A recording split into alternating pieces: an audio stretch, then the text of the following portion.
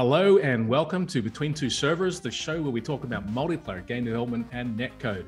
With us today is Ben from OneCode, and we're going to be doing a special episode today where we do a deep dive into how the internet really works. Welcome to the show, Ben. Thank you. Thanks for having me on again. So basically, Ben and I chatted in a previous episode, and I was like, "Man, we got way more to talk about." So let's look at it. Let's look at our two backgrounds as sort of like a really good contrast here, because Ben, you're not a software engineer. No, I can't code my way out of a wet paper bag. Do you even write code?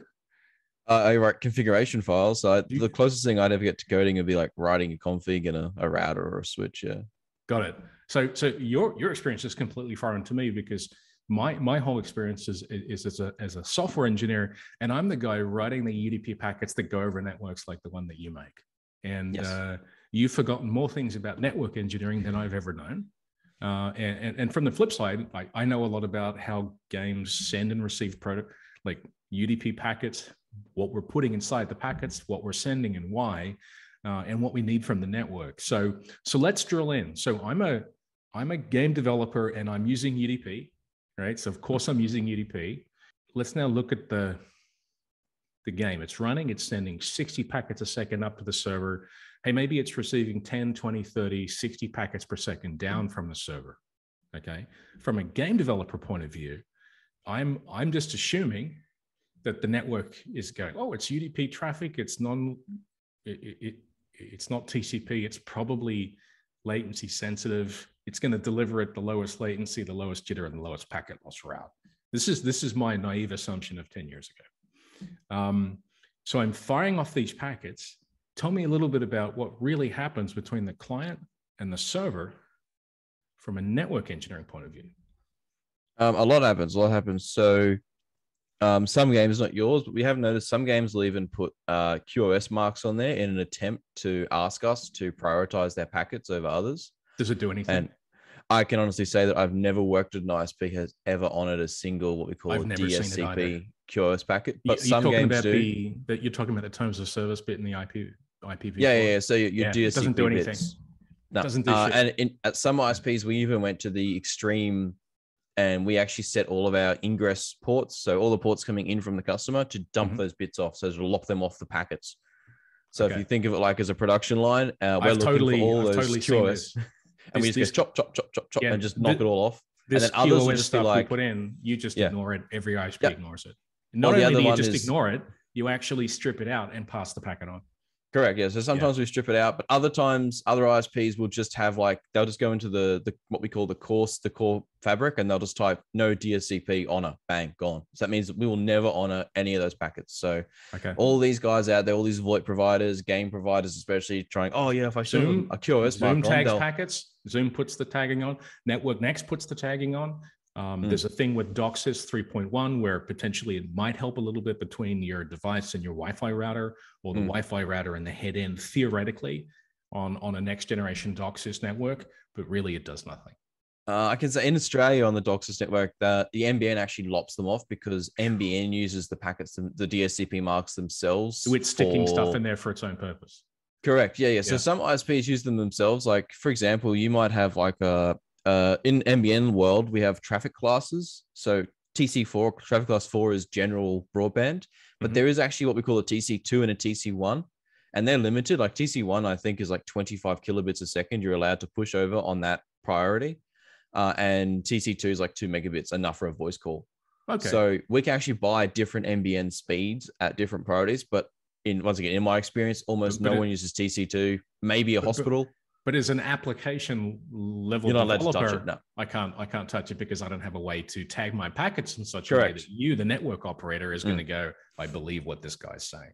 Correct, exactly. I mean, how would you know? That's a trust thing, right? Everything's important, right? That's it. It's a trust thing for the network operator too. The problem is, once people figure out you honor it, everyone thinks that they are special, that they are important, which comes down to something I think we've both said to each other once before, which is the internet doesn't care about your game. We'll just get that out right now. Like network engineers, the amount of times people said to me, "Oh, but you're a gamer." I'm like, "Yes, I'm a gamer, but the gamers don't pay my bills." So for a long time, I had to focus on what paid the bills, which was the boss man who said. And let's face it, like the gaming is a very small percentage of traffic overall. Oh, and gaming traffic, even the busiest of the busiest providers, they're only pushing less than 10 gig because if you do the maths, depending on the game, like a game like CS:GO, you can fit 1 million players inside a gigabit. Like it's like gaming traffic is very low traffic level.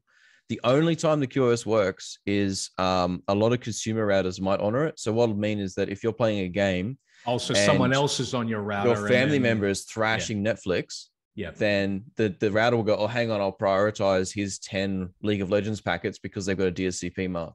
That's the only time it works. And I think that's why a lot of game devs still put it in there, just on the off chance it does work. Yeah, we do it. We use it. Yeah. Yeah. I assume that it hits the head end of the cable network or whatever the equivalent is for the ISP, and it does nothing.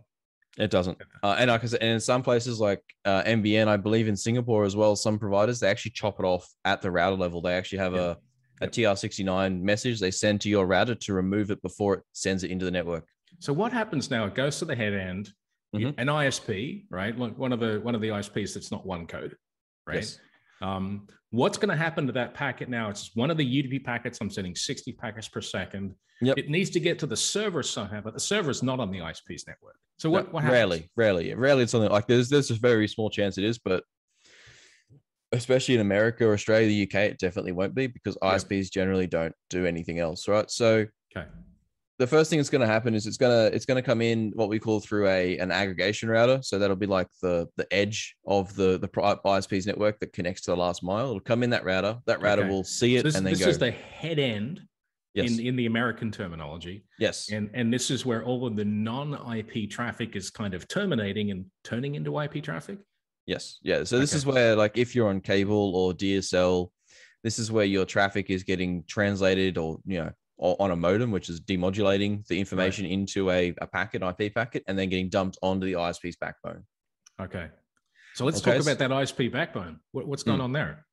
So then the ISP backbone, a lot of consumer ISPs think of it like a highway that they don't want you on. Like it's the complete opposite to what a highway should be. They don't want you on there for long. Okay. They want you to get to the nearest exit and get the hell off. Okay. So this is called hot potato routing. This is called, hot potato routing or pass it forward routing, or there's many ways to explain it, but essentially throw the packet over the wall routing. Yeah. If you thought of it as a room full of people who are sharing letters, the idea of a hot potato is if you have two guys beside you, you try and throw all the letters to them, no matter where they're going, you just throw them to them and hope they'll know where to send them. It might be even the wrong direction as to where the letter needs to go, but you're just like, I just want to get this letter out of my hands. Correct. And in this case of some smaller ISPs, regional ISPs, it might be so hot potato that they only have one upstream. So they only have one other provider they connect to. And they just. So what's an upstream? An upstream is another provider you're connected to. So the internet is broken into tiers. So you got like tier 4 ISPs, or tier 4 networks, which are down the bottom, and they're little tiny networks who just connect to one company. Then you got your tier 3s who sort of connect to 2 companies and maybe an IX. And then you got your tier 2s who have their own backhaul, and they usually have multiple sites. So they have multiple cities. Okay. So backhaul is their own links between physical points of presence. So they might we use California for an example. And they might be in Los Angeles, San Diego, Portland, and Seattle. And they've actually got the fiber, the waves, the dark fiber, whatever. They've actually got physical links where they're going to hold the traffic from one point to another. Correct. And there's a class of ISP who we call backbone providers. And a lot of those backbone providers don't actually operate an IP network. What they do is they just build lots of fiber, and they slice it up into pieces and then sell the slots off to everyone to then connect their cities. And what we call that is an intercap, so intercapital link. Now in Australia, we say intercap because 80% of the country lives in capitals, right? But in America, it doesn't really apply because the major metro areas like they Los link Angeles, them intercap Chicago, links, That's Dallas, it. Virginia, New York. That sort of stuff. Anywhere that's got a major international airport, you would say like intercap link runs between the two. Okay. So the backhaul, the backbone, the intercap, that all the same thing. It's just a really fast fiber link between two places. And it can even be a fiber link under the ocean on a submarine cable, which we'll get into later. Right. So a tier 2 will actually have either their own they built, or they will be buying buying capacity on a backbone and usually taking out something we call an IRU, which is indefensible right of use for 20 years, which means for 20 years they own the cable. Even if the cable gets sold to a new owner, the new owner has to honor it and give them access to that cable. It's like when you buy a building, but it's got a whole bunch of microwave equipment on the roof. That's it, exactly. You're locked in, guys. It's not going anywhere. Exactly. And then your tier ones are your really big ISPs. I believe Level 3, CenturyLink, Lumen, whatever they're called this week, they are Lumen. A tier one. Yep. Then you've got AT&T. They fall in the tier one category. In Australia, you would say Telstra is almost a tier one now, mostly because they own so much capacity. Like they own most of the backbone and bones in Asia. They have quite a big presence in America now. They have quite a growing presence in Europe. You've got your likes of Verizon. They would be a tier one as well. You've got and tier ones. They don't. So we have this thing called transit, which is where, as a provider, I buy internet from a tier one. Right. The tier ones don't buy transit. It's sort of like an exclusive men's club. They're in the tier one club and they're peering with each other, or free peering. That's it. Yeah, they all agree to peer with each other so that they all get to make more money. So once you get invited to the tier one club, you stop paying for transit, because then you all just have these big fiber links between your networks in strategic cities together.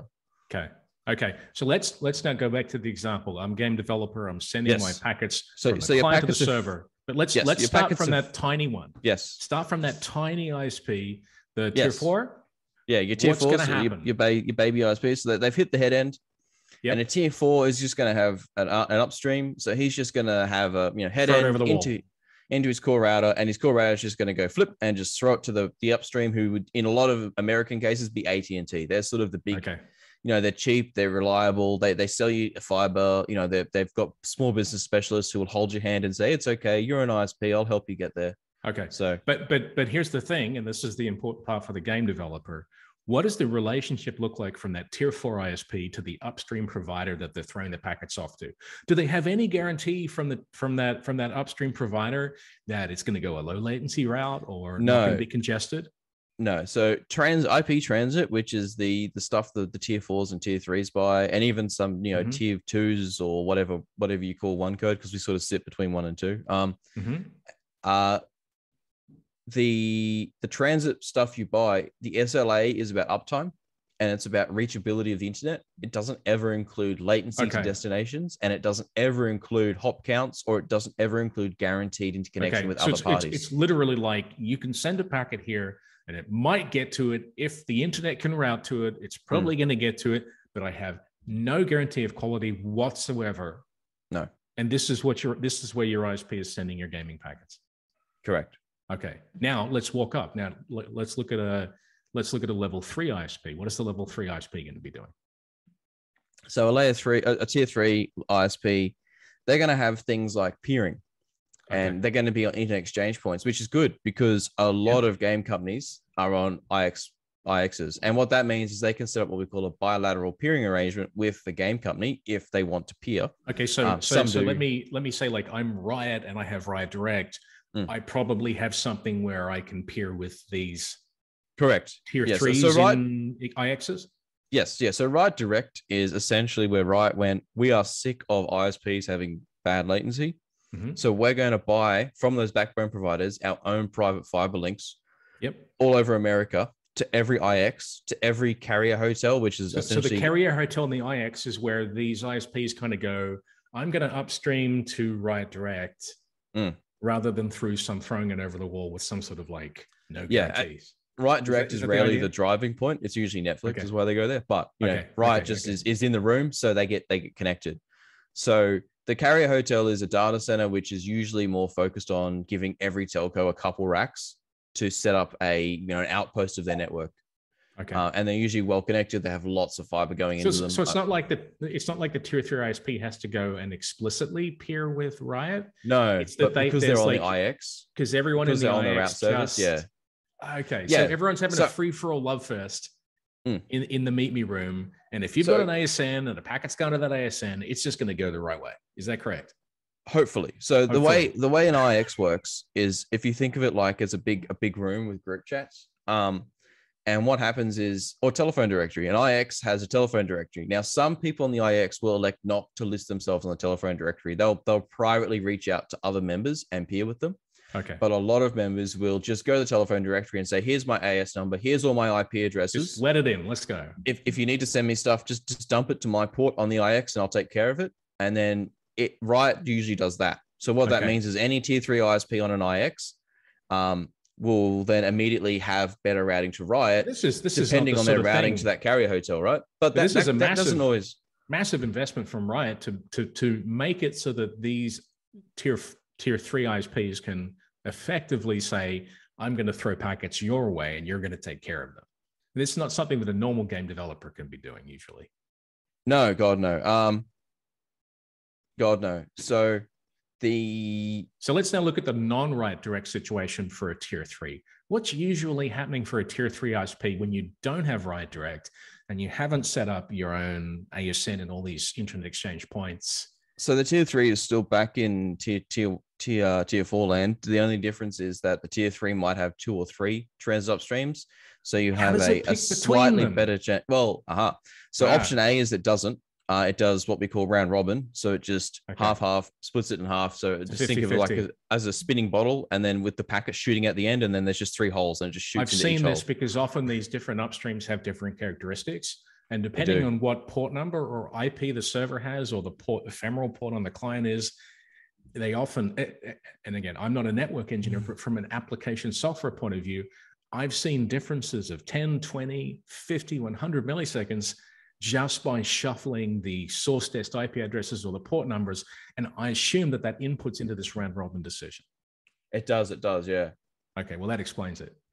So randomly, these 3 routes with different performance characteristics, and remember, all 3 of them don't have any guarantees of any actual quality, right? But they're all assumed, they're all basically the same. I'll randomly pick one of the 3 and send the packet up that way.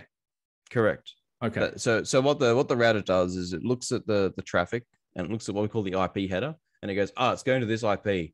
And some guys might run what we call odds and evens. So if the IP at the end of the number at the end of the IP is an odd number, it goes to one upstream. If it's an even number, it goes to the other one. And then there's got odds and evens, bang, split in half, away you go. Modulo n, where n is the number of upstreams and a hash of the source. That's it. Yeah. And then they have what we call a connection tracker, which then means that it remembers that every single packet for that. Here's a live connection. So don't be like flapping at different directions. Correct. It won't move that always that go connection that from way. Your house. Yeah, but if you're playing LOL and then like say your partner is playing LOL beside you, if you're wondering from one session to the next why you get completely different performance, it's because you might now have a different ephemeral port number, and now instead of going left, you're now going right. It's the same exact server in the data center, and you've got the same connection as a player behind an ISP, but this randomization between different upstream providers from your ISP is randomly adding latency from one match to another, giving you inconsistency. Correct. Yep. Yeah. I've seen it. Okay. Yeah. So tier 2? That's or tier 2. Yep. What is a tier 2 going to do? So a tier 2 ISP will generally, they're now in backhaul territory. So, for example, let's take, who's a tier 2 in Australia or America? I don't know many tier 2s, but a tier 2 would be like a state-based ISP. So they'll be in, they'll be in Portland, they'll be in Silicon Valley, they'll be in LA, they'll be in San Diego. Yeah, they're a regional ISP, right? Okay. So what'll happen is they're in all these cities down the West Coast, and they'll have fiber between the cities. They'll have First Light is a regional Northeast USA ISP, and I presume that they would be a tier 2. Yeah, I would presume they are. First Light fiber. Yeah. Yep. Yeah, so they'll have fiber all the way up the West Coast, and they'll be in every city. They'll be in every carrier hotel in every city because it's cheaper to peer than to buy just transit. in this one regional area, and they're not going to be in every major metro in a country or have international. No, and they're not going to be in like for example at OneCo, we're in like every major IX in Asia Pacific, right? So we're in Los Angeles, Seattle, Brisbane, Sydney, Melbourne, Tokyo, Hong Kong, Singapore, Guam. Like it's a long list. And it's a lot of network engineering because you've got to balance millions and millions of routing information you're receiving every second, and then make sure that you're sending the traffic in the right direction, or else you cause a 200 millisecond on someone, and then they complain. Like a hairpin. Yeah. Okay, so back to the tier two. So back to the tier two. They can't really necessarily on their small regional network take it all the way to where it needs to go because say the servers on the other side of the country. Correct, but generally they'll be peering in a lot of IXs in their region, and a lot of backbone ISPs will also be peering in those IXs. So the hope is that generally you'll get a slightly better quality of internet because the game developers usually buy from the likes of AWS or Google at the moment, or any of these other infrastructure providers. And the infrastructure providers generally try and peer everywhere because it's cheaper than buying transit. It's cheaper to buy backhaul fiber and IX peering than it is to buy transit at the same dollar per megabit. So effectively, let's talk about this peering arrangement. So the tier two ISP is basically saying, I don't have the network to go all the way to the server, but I'm peered with a bunch of other networks, and you're effectively saying, hopefully the hosting company running your servers or yourself, if you're Riot Direct or whatever, has set up some sort of a way for BGP to work out, I need to get it to this ASN, and it's going to hopefully take a good path. But there's really no guarantee, is there? We're still not like, and honestly, even when we get to the tier ones, there's never going to be a guarantee. There is no guarantees on the internet. Because we don't operate that way, because it's all best effort delivery, meaning especially for residential. So especially for residential internet, for that modem on your wall, for everybody playing a game, best effort delivery applied to every packet sent by a game you're playing. That's it. And you're paying between $30 and $120 a month. That's not enough. If you think of the average salary of a network engineer is over $100,000, that's not enough for the ISP to commit a network engineer to actually make your lag go away as a user. Right. As long as you can play the game, they don't care if you're at 20 or 100 milliseconds. So effectively, as far as they're concerned, now we got tier two, and I'm gonna assume that the tier one is basically the same, except the tier one might have its own backhaul. Actually, no, the tier one gets really tricky because the tier one generally won't peer. Okay, so we're talking Comcast and Verizon's here at this point. Comcast, Verizon, Telstra's, Optus, Singtel, the big ones. NTTs. Just to give everyone who's watching a bit of So you're not going to be like, I'm a game developer and I host with insert company here, and know that company is peered with these tier ones because they don't peer with them. Correct. You've got to buy from them, is what I'm saying. So all these big guys, it's flipped the other way around. So now, and now they're gangsters, right? Now they're monetizing their customers. They know that they might have 25 million customers behind them. Okay. And they go, well, no, if you want access to these customers, you need to pay up now. Yeah, so they toll both sides of the link, right? So they charge you to get access to their customers, and they charge their customers to get access to you. Okay, so that's fine. So now at the tier one, you've basically got aggregation of customers, and it's like, well, if you want access to my 30 million customers, you're going to pay me to interconnect with my network. Is this is this like that whole Netflix thing where Netflix had like really bad interconnection for a long time and then everyone was playing? Correct, because everyone tried to charge them transit, and Netflix put the middle finger up and said, no, this is not how this works. And we now have this sort of middle ground where we have what we call paid peering. So it's nowhere near as expensive as transit. And if I buy paid peering from Comcast, they're not going to give me access to AT&T or Verizon. But that's in a lot of cases for gaming, that's a better result, because you don't want to buy from one or two transits and then rely on them to get you to other tier ones, because generally the interconnects between the tier ones at peak times get congested. Okay. So let me sort of dial back a little bit here. Like, as a game developer, I don't have the ability to interconnect with Comcast and Verizon. It's a lot of work. I don't even have my own network, nor I have no idea what to do. Okay. I write code, it runs on a server. The server is hosted somewhere with a public IP address. Now I'm effectively in this situation saying, I really hope that the hosting company that I'm working with has good interconnects with the ISP of all these players. Is that correct? It's really the only hope that I have as a non-network engineer? No. So I think this is why everyone's moving to the likes of Amazon and Google at the moment, because Amazon and Google have done a relatively good job of connecting to all these ISPs in all the cities they operate in, and building their own massive backbone links, and Facebook has done this as well for themselves. You've got the likes of, Riot have done it as well. Mm-hmm. But from your cloud the server hosting company has to do it. And if there's 50 different server hosting companies, that's a lot of overhead for each of them to have a special deal with each major tier 1 ISP around the world. I can honestly say already at OneCode, we do this, right? This is one thing we do is we connect to every eyeball network we can. It is a lot of administrative work. It's a lot of overhead. Mm-hmm. Yeah, it's a lot of money. Like it means that your barrier to entry moves a 0 up the column, because now you have to have all these connections that are all burning cash, and the fiber between you and the carrier in the data center costs money per month. The switches cost money. You need bigger switches. You need bigger routers. You're paying for this even if no actual game traffic is going across it. Yeah, well, for example, one of our interconnects with a major provider in America right now is essentially idle. Okay, and they don't care. They still charge me. Okay, cool. So this is not particularly a situation where let's flip it around now and go like, what do we really want for games, right? Like let's look what motivates you and what motivates me. I really want game traffic to be treated a little bit differently. Maybe the best effort delivery is great for most of this non-real-time sensitive activity that I'm doing on the internet, like downloading a web page. It's working okay. Right. But when I'm playing a game, I kind of want to be able to tell the network, hey, come on, these packets are different, treat them appropriately, and that's why I created Network Next, at least as a way for me, the application developer, to kind of say, hey, network, hey, here's the important stuff, but not in a way where I'm setting the TOS bit and you're just going to strip it, but like, no, you can cryptographically, now, obviously this is the thing that is, in development and will take a long time to work with all of these different operators. But our technology makes it possible for network operators to look at the packets belonging to a stream, or a flow coming from a particular user of a game and go, I can identify the packets that belong to this flow cryptographically and determine if they're real when paid, and I can treat them differently potentially and get paid for it. Mm-hmm. So this is radically different from the way that ISPs work right now. It is. It's a totally different way to approach the internet. Right. So now let's go back to OneCode, because you guys are doing the same thing, but you have a different strategy. How are you doing it?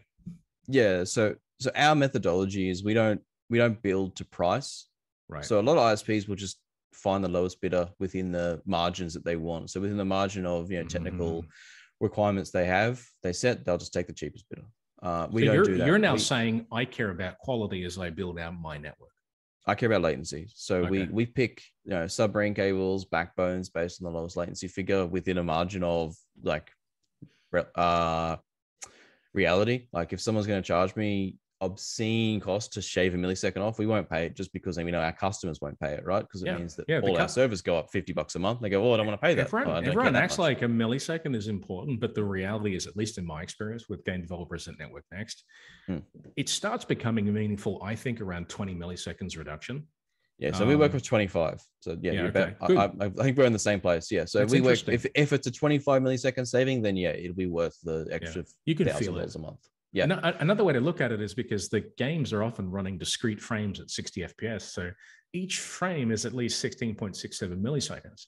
So honestly, if you're saving 1 millisecond, it's probably going to get quantized to the next frame anyway. Exactly. And the only time you might see this be different is in your, what we call your high tick rate games. So Counter-Strike, Valorant. I believe Battlefield 4 was 144 tick. So, and I believe even the newer Battlefields now go all the way up to 165 tick. So that's a lot of fucking packets per second. And the thing I've never shipped a game more than 60. And the thing is that the tick rate has massive effects because it means that you become more sensitive to jitter on your network.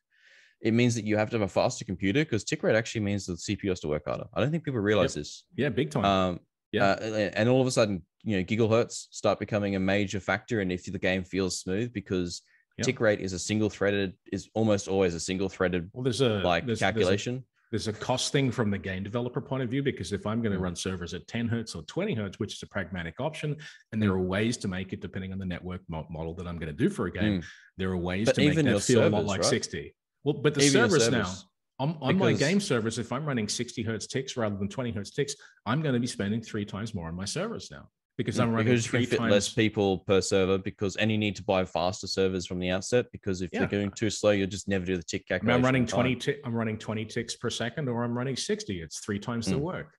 Exactly. Right? And the tick rate also has a massive impact on the network. So for example, when we ran a CSGO tournament on our Guam servers, even 4 matches concurrently is over 100,000 packets per second across the players. Comparatively, we might have like a daily community server running, and they'll never even scratch 5,000 packets per second, and they have more players online. The tick rate really, like, for every tick rate jump, it's exponential the number of packets your computer is sending. The pros in Counter-Strike as well, they jack the tick rate up massively. They're running at really high frame rates on the client. The tick rate on the server is really high. And they also use client commands to force extra, which causes it to send every packet like a fire hose. So that means is that we see about 100 to 150,000 packets per second during a CS:GO match. Like it's a lot of traffic. That's a lot. Yeah, very cool. Okay, so we've gone through all the different tiers, and we've pretty much established that the ISP is kind of throwing the packet over the wall and going, just send it in the general direction, but I don't have any guarantee that it's going to get there. There's no coordinating sort of authority kind of going, I think this game packet is special, and let's pick the low latency route for this game packet. It's just not happening. No, there isn't. This is why we find these big latency reductions with Network Next, because all we're doing is we're basically going, oh, whoops, they rolled the dice and they got the wrong upstream, and that's the low latency. That's the high latency upstream, and take the low one. Or we have a way to sort of subvert the way that the packet would normally go to make it go a particular way, right? Correct, yeah. And from a networking standpoint, by the looks of it, part of what you do is by having nodes, your Network Next nodes everywhere, means that you might have a way better path to your node than the game server. And then your node in turn has a better path to the game server. So you can then just tell the client to redirect the packets to my node, and I'll handle it, and I'll carry it. That's what we do. And when I work with you guys at OneCode as well, like let's say there's a recalcitrant ISP it's not, the player isn't a OneCode player in Australia or whatever, but the recalcitrant ISP is sending along their own, whatever, one of their upstream providers, right? And it just happens to be a really bad route. Right. Well, we can say, no. We can force them to take the OneCode network, which you've built. Yes. And because we do this peering where we do try and connect to all the ISPs in their region, kind of hope it means that those ISPs send it to you. We can encourage them. You can't. We can encourage them. We can really encourage them these days because we are on the IXs, and because we buy the private peering with them. We sort of pay a small toll for them to guarantee they'll send us all the traffic. So your hope as a network provider is, I'm going to go out there in all the IXs, and I'm going to advertise here. Like you want traffic that goes to ASN X? That's us. Send it our way. We'll take care of it. No cost to you, right? That's sort of effectively what you're saying to these ISPs. But they always can. They can misconfigure or not do it, or just not know about you, or just not be in that IX. And then the traffic takes a scenic route on its way to OneCode. Sometimes, yes. And we're still seeing that a bit, especially with some of the ISPs we're not in their country yet. So once we get inside a country, like I said, we do actually pay the toll. We call the ISP and say, hey, how much for peering? And they'll go, what? We say, look, we will pay you to give us a fiber link to your network. And then we will send you the prefixes we want you to hit, and then we do a trick we call disaggregating. So when you see an IP address and it's got like that 255.255. blah blah blah blah, that's what we call your subnet mask. Routers always prefer what we call a more specific route, so a smaller prefix. So what I do is I disaggregate all my addresses to the smaller size, and instead of sending them one big block of IPs, I send them 50 tiny blocks. So their router's going to go, oh, he's got all these really specific destinations. So you guys look small according to the cost function that these other routers are doing to work. No, we look cheaper. So a smaller prefix is a cheaper routing option, right? So like, for example, if I send you what we call a /8, which is 10 dot, everything after that. So 10.1, 10.2, 10.3, all that is inside of 10/8.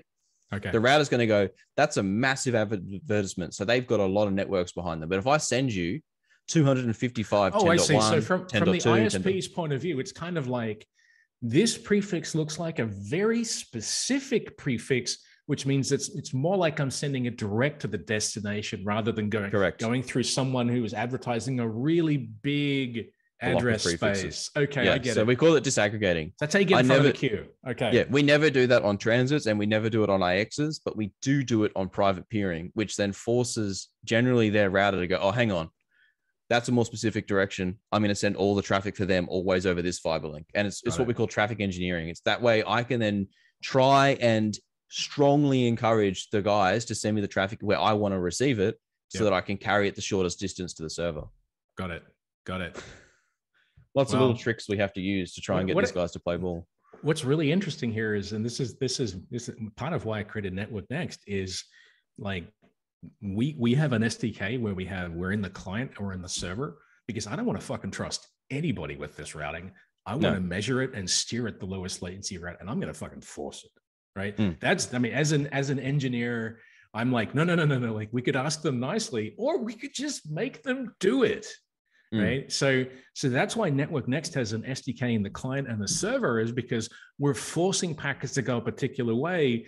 And we're continually monitoring. And we basically, the way our SDK works is we're looking at this client is going to this server and the default BGP route, whatever is going on there. But our route is like 20 milliseconds faster or more, or whatever the customer says is important to them. Okay, now we're going to force the route to go the way that Network Next says to go, and we're going to override all of the BGP routing, and we're not going to play nice. We force it to go the right way. But what's cool is that we end up only doing this for like 1, 2, 3, 4, 5% of the traffic. That's the secret.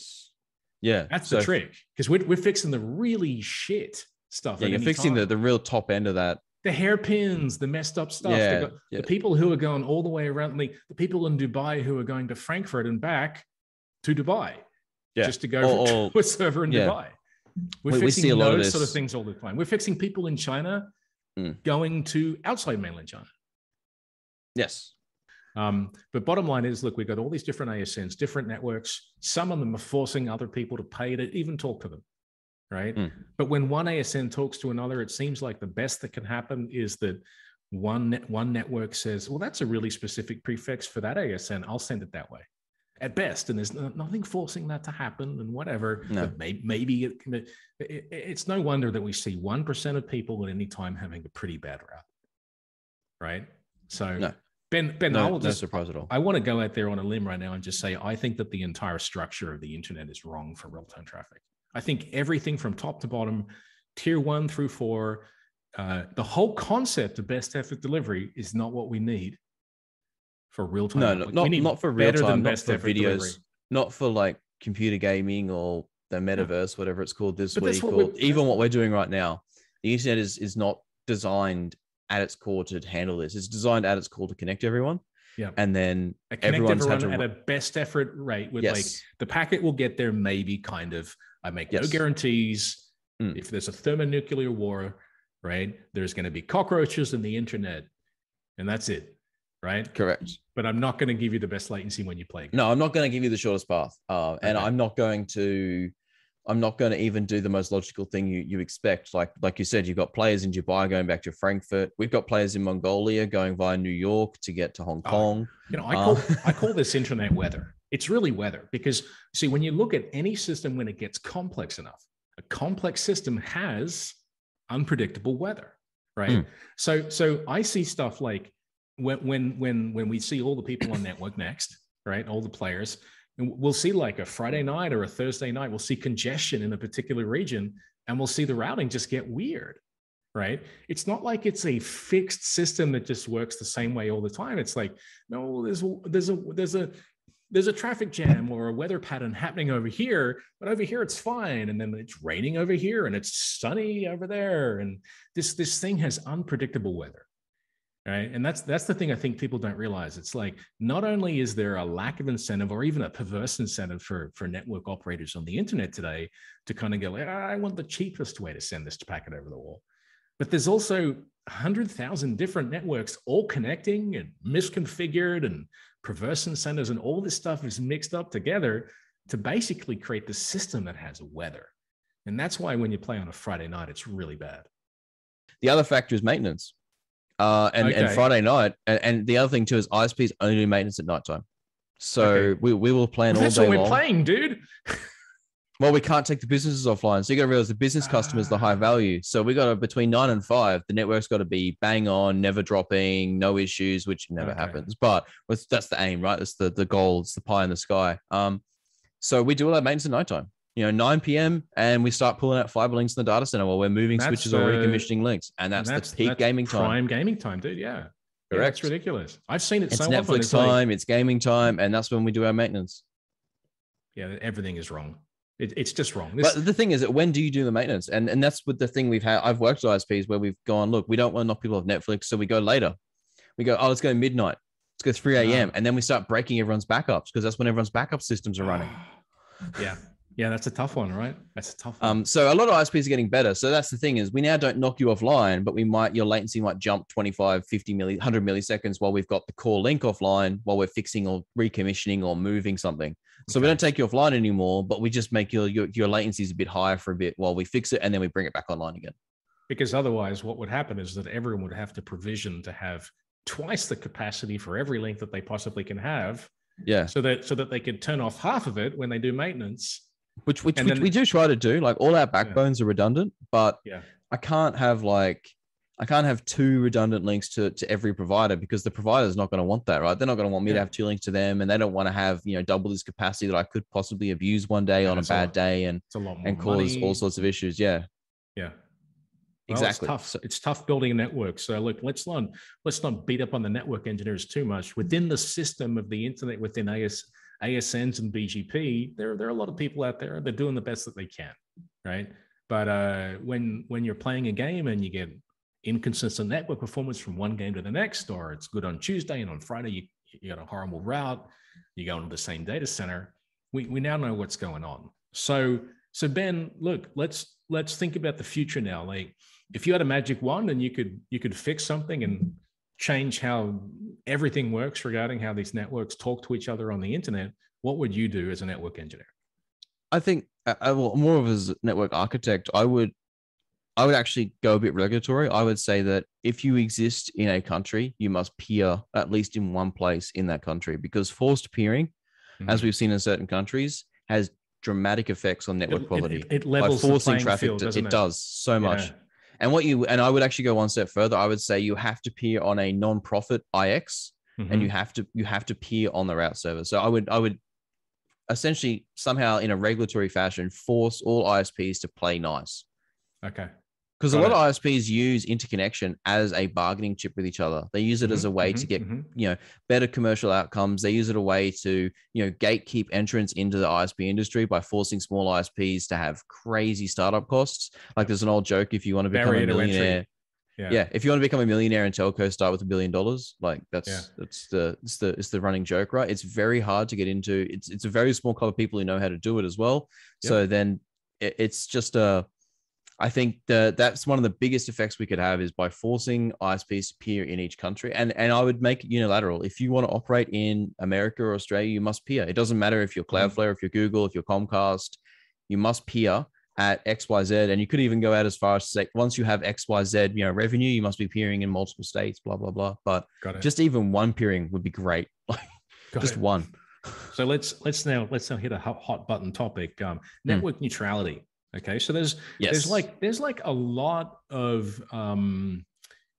light, and not a lot of heat out of a lot of the discussion around this. I mean, the way I look at it personally is it's kind of a weird thing because on one hand, there is do I not want networks to act anti-competitively? Just like what you just said, I want networks to interconnect and I don't want people holding users hostage and extracting money, that's sort of anti-competitive. I don't like the anti-competitive aspects of taking network neutrality away. But there's something about network neutrality that really irks me, which is it also seems to be bundled together, at least in people's minds, with the concept of, but all traffic is the same, or at least all traffic should be treated the same. And this is where I kind of hop off the train because the traffic that I work with, real-time traffic, it's not the same. It's not the same, and it shouldn't be treated differently. What if we could find a way where we could treat real-time traffic differently, but in such a way that network operators couldn't act anti-competitively? That's what I want to create. And I guess the other thing is with the real-time traffic, do you want to pay for more for that special treatment? Like, do the game developers, do the players, do they want to pay a bit more for that special treatment? I think the players don't want to pay, but as a game developer myself, I know that I'm absolutely willing to go 1, 2, 3, 5% of my players are having an atrocious experience, and I can just pay some money and have it fixed with the caveat that I'm not being shaken down. Yeah, right? Of course. I don't mean like shakedown pricing, but I mean like a competitive price arrived to from a process of competition. I can fix it for this much. I can fix it for that much. I'll take the cheaper route, but it's within my quality parameters. That's the thing I'm trying to create with Network Next is I want 20 different ways to get from A to B, and then I want competition on performance and price, so that they're 10 routes that are all good. They're effectively competing on price to carry that traffic every 10 seconds. That's what we do at Network Next. It's like a replacement for this whole BGP interconnection thing, but it enables game developers to basically say, hey, look, my traffic is different, and I'm willing to pay a certain amount when the player's performance is outside of what I think is okay for my game. I'm willing to pay to fix that. But I got to make sure, like the thing I have to make sure with Network Next is I've got to make sure that competition is driving the price. That's the thing that I think is so important. Yeah, I 100% agree with you. It does need to be at least somewhat transparent and a marketplace. And you generally want the guy selling the FastPath to be a neutral provider. You don't want it to be like AT&T is the FastPath guy, because then if someone has a unique FastPath that no one else has, command the price, right? Like, no. I mean the person brokering these deals, right? Like it doesn't. Okay. Yeah, so you need this neutral authority to be deciding what is, or at least having the neutral marketplace, so the price, the market will decide the price in time. Yep. So I definitely think I love what Network Next is doing. That's why we work with you. But I think assuming that net neutrality means that all packets are treated, in this authoritarian way of everything must be treated exactly equal is a bit daft, weird, because firstly, it's just flying in the face of reality, because they're not. I'm watching Netflix. It's a bufferable stream that can just be delayed an additional 10 seconds, and it doesn't really affect my viewing experience. Correct. Yeah. Or right? There's many other things like, net neutrality sort of also, it breaks these private peering relationships that networks can have, because then it says, well, no, you can't privately connect to that guy because you have to offer that to everyone. And it's like, well, as long as I'm peering on the IX, if I elect to then have a private fiber line to one other provider who's a mate, I should be allowed to. Yeah. I mean, so I think some of the arguments for net neutrality were a bit overblown, and I think maybe that was what scared everyone away. I think getting completely trashed was also a really bad outcome as well on the inverse. I think there are aspects of it that I don't want people playing games to have to pay the ISP $30 a month for the gaming package, and to be that's actually coming out in Australia now. So 3 of our major ISPs now have what they call a gamer pack, where they do offer you better routing, or they might be the only prefixes they peer with, and they'll put you on that prefix for $25 a month. These are people who are already paying money to their ISP, not a small amount in their minds, right? They deserve a quality of service beyond. We're just going to route your packets terribly by default, and you're going to pay us more to fix it. That's great. No, exactly. It's not a small amount. $100 a month is not a small, insignificant amount to be spending. It's a significant amount. It's more than the game console that you paid for. And it's going to an spending $12,000 a year. If you're spending, $1,200 a year on something, or $1,200 a year on something, you want to get your value out of it. And if the ISP is saying to you, well, hang on, I can't do it for 100, but for 125, I can. You have to ask, but hang on, aren't you charging the guy on the other side? Yeah. Aren't you charging the game developer to connect to me? Like, hang on, aren't you tolling both directions? This is where we go back to what you and Matt said earlier. The rot goes deep. It does, and well, that's it. Like, the CEOs of these telcos want to buy their third yacht. Like, that's their objective. Their objective isn't to give you internet. It's to keep the shareholders happy, and B, get that third yacht, get the second holiday home. And I can fully understand it in the context of the vast majority of traffic by volume is this non-gaming, non-real-time stuff.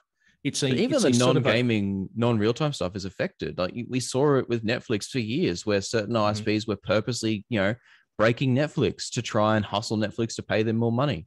Yeah, that's not. Or we see it. That's the thing when I look at network neutrality and what I want to preserve from the network neutrality, it's like you and ISP shouldn't be able to shake down an application developer just to get good, decent quality of service. That's the thing that I don't like. That's anti-competitive behavior, in my opinion.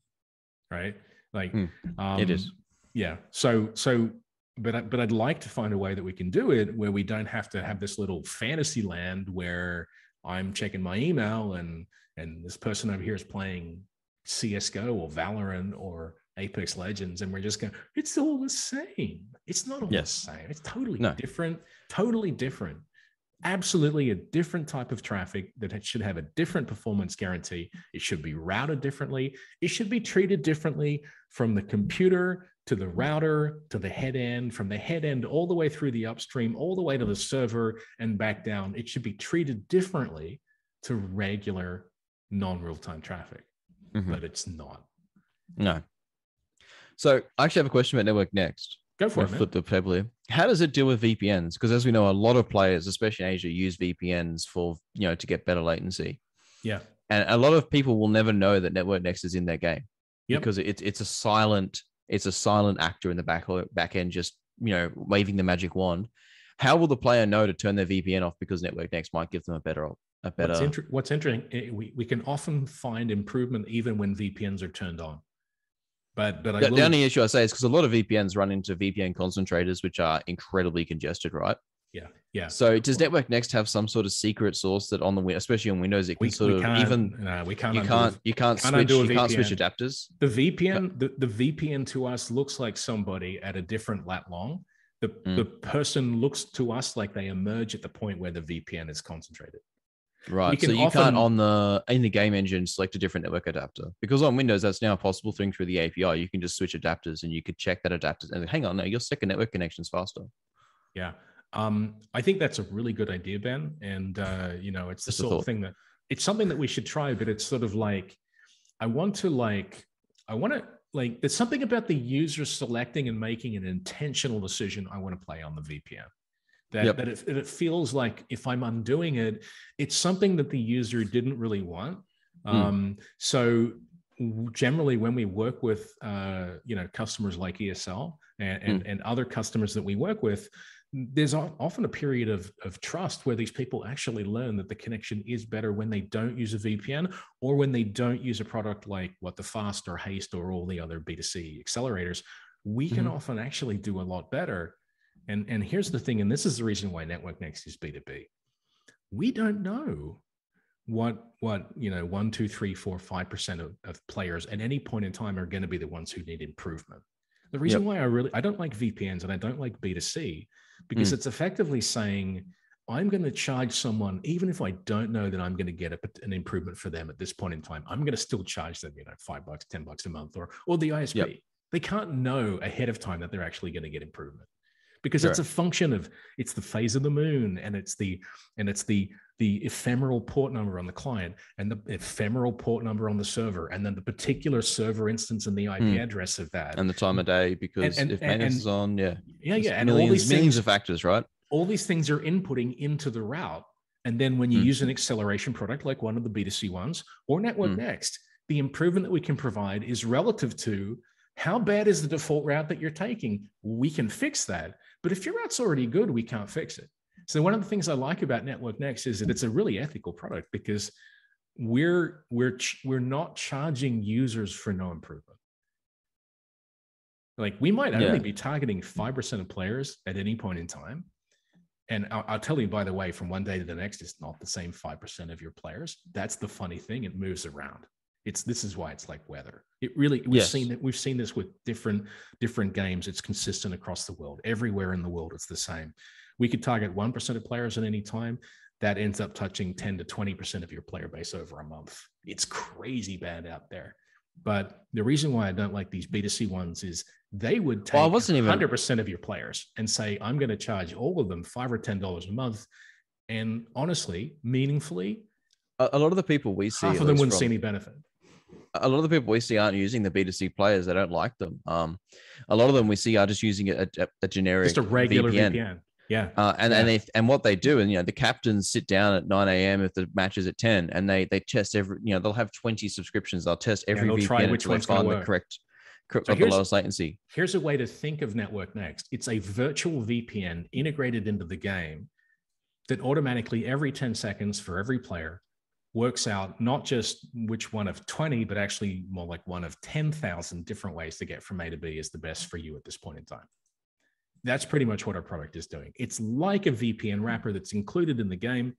But when we work with people who are running external VPNs, we do our best, but we can't undo it if the VPN kind of, the VPN is I guess even just like a very non-hostile, hey, it looks like you're using a VPN, maybe consider turning it off. We believe you'll get better latency. Pop up in the game would be that's definitely something for the game developer. And maybe the game dev needs to, because like we saw one player, he was like, oh, the VPN's not working. I said, turn it off. He goes, it never works. I said, bro, just on the weekend we had an event which had the company was using Network Next. I said, just turn it off and connect again and tell me how it works. He did it and he went, oh, hang on, the ping's better. I was like, no, that's legit. We can't, when a VPN is kind of like, for something like Network Next, a VPN is pretty much tying one arm behind our back. It's kind of saying, even though you could get me from where I am to 2/3 of the way to my destination faster, it kind of forces most of that hop to be a particular way. And then we can only optimize the last 10%. So I completely believe the experience that you just shared, that's very common. Like if you're running a VPN with a game that's using Network Next, it's honestly better not to, because Network Next will find a better route than any VPN can find. Right. Cool. Ben, interesting. We've covered a lot of stuff today, everybody. So let's sort of take a quick summary. So we've looked at ISPs and they're firing packets off. They're throwing them upstream in ways where they don't have any real guarantee or knowledge of the path. There's stuff that OneCode is doing, because it was really interesting having the shortest prefix to make it like likely that the ISPs will send packets to OneCode servers the right way, the right path. Network Next is doing something a little more aggressive where we make it happen. Throughout all of it, we're talking about network neutrality and the fact that real-time traffic is different to non-real-time traffic. Any closing thoughts, Ben, before we wrap up for today? I don't think I've got any, no. Cool. I think that's it. Well, we've covered it. We've beaten it to death. And now everybody knows way more about how the internet works than you've ever wanted to know. TLDR, the internet doesn't care about your game and is not picking the lowest latency route. You get inconsistent performance from one day to the next, and it's just how it works. So, Ben, you guys are doing what you're doing at OneCode. I like to think of you guys as attacking it from the network up. At Network Next, we're kind of coming at it from the application down. We meet in the middle. And let me just finish with a nice little spruik for OneCode. Check out onecode.com. These guys are building an amazing network in the APAC region with server hosting centrally located in Guam. And also, hey, check out Network Next. That's what I'm working on.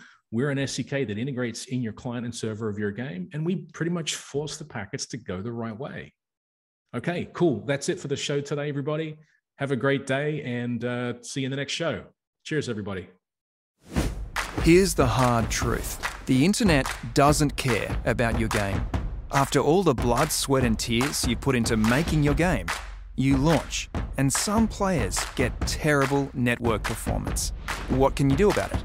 Build your own internet? This is why we created Network Next. Network Next is a radically new way of linking networks together. It's a new internet. One where networks compete on a neutral marketplace to carry your game's traffic. Network Next puts you, the game developer, in control of the network. We monitor every player's network performance, and you choose when to accelerate them. Not only will you see better network performance for your players, you'll also have the security of knowing that if one network is congested, we switch to another in seconds. Now, you control the network.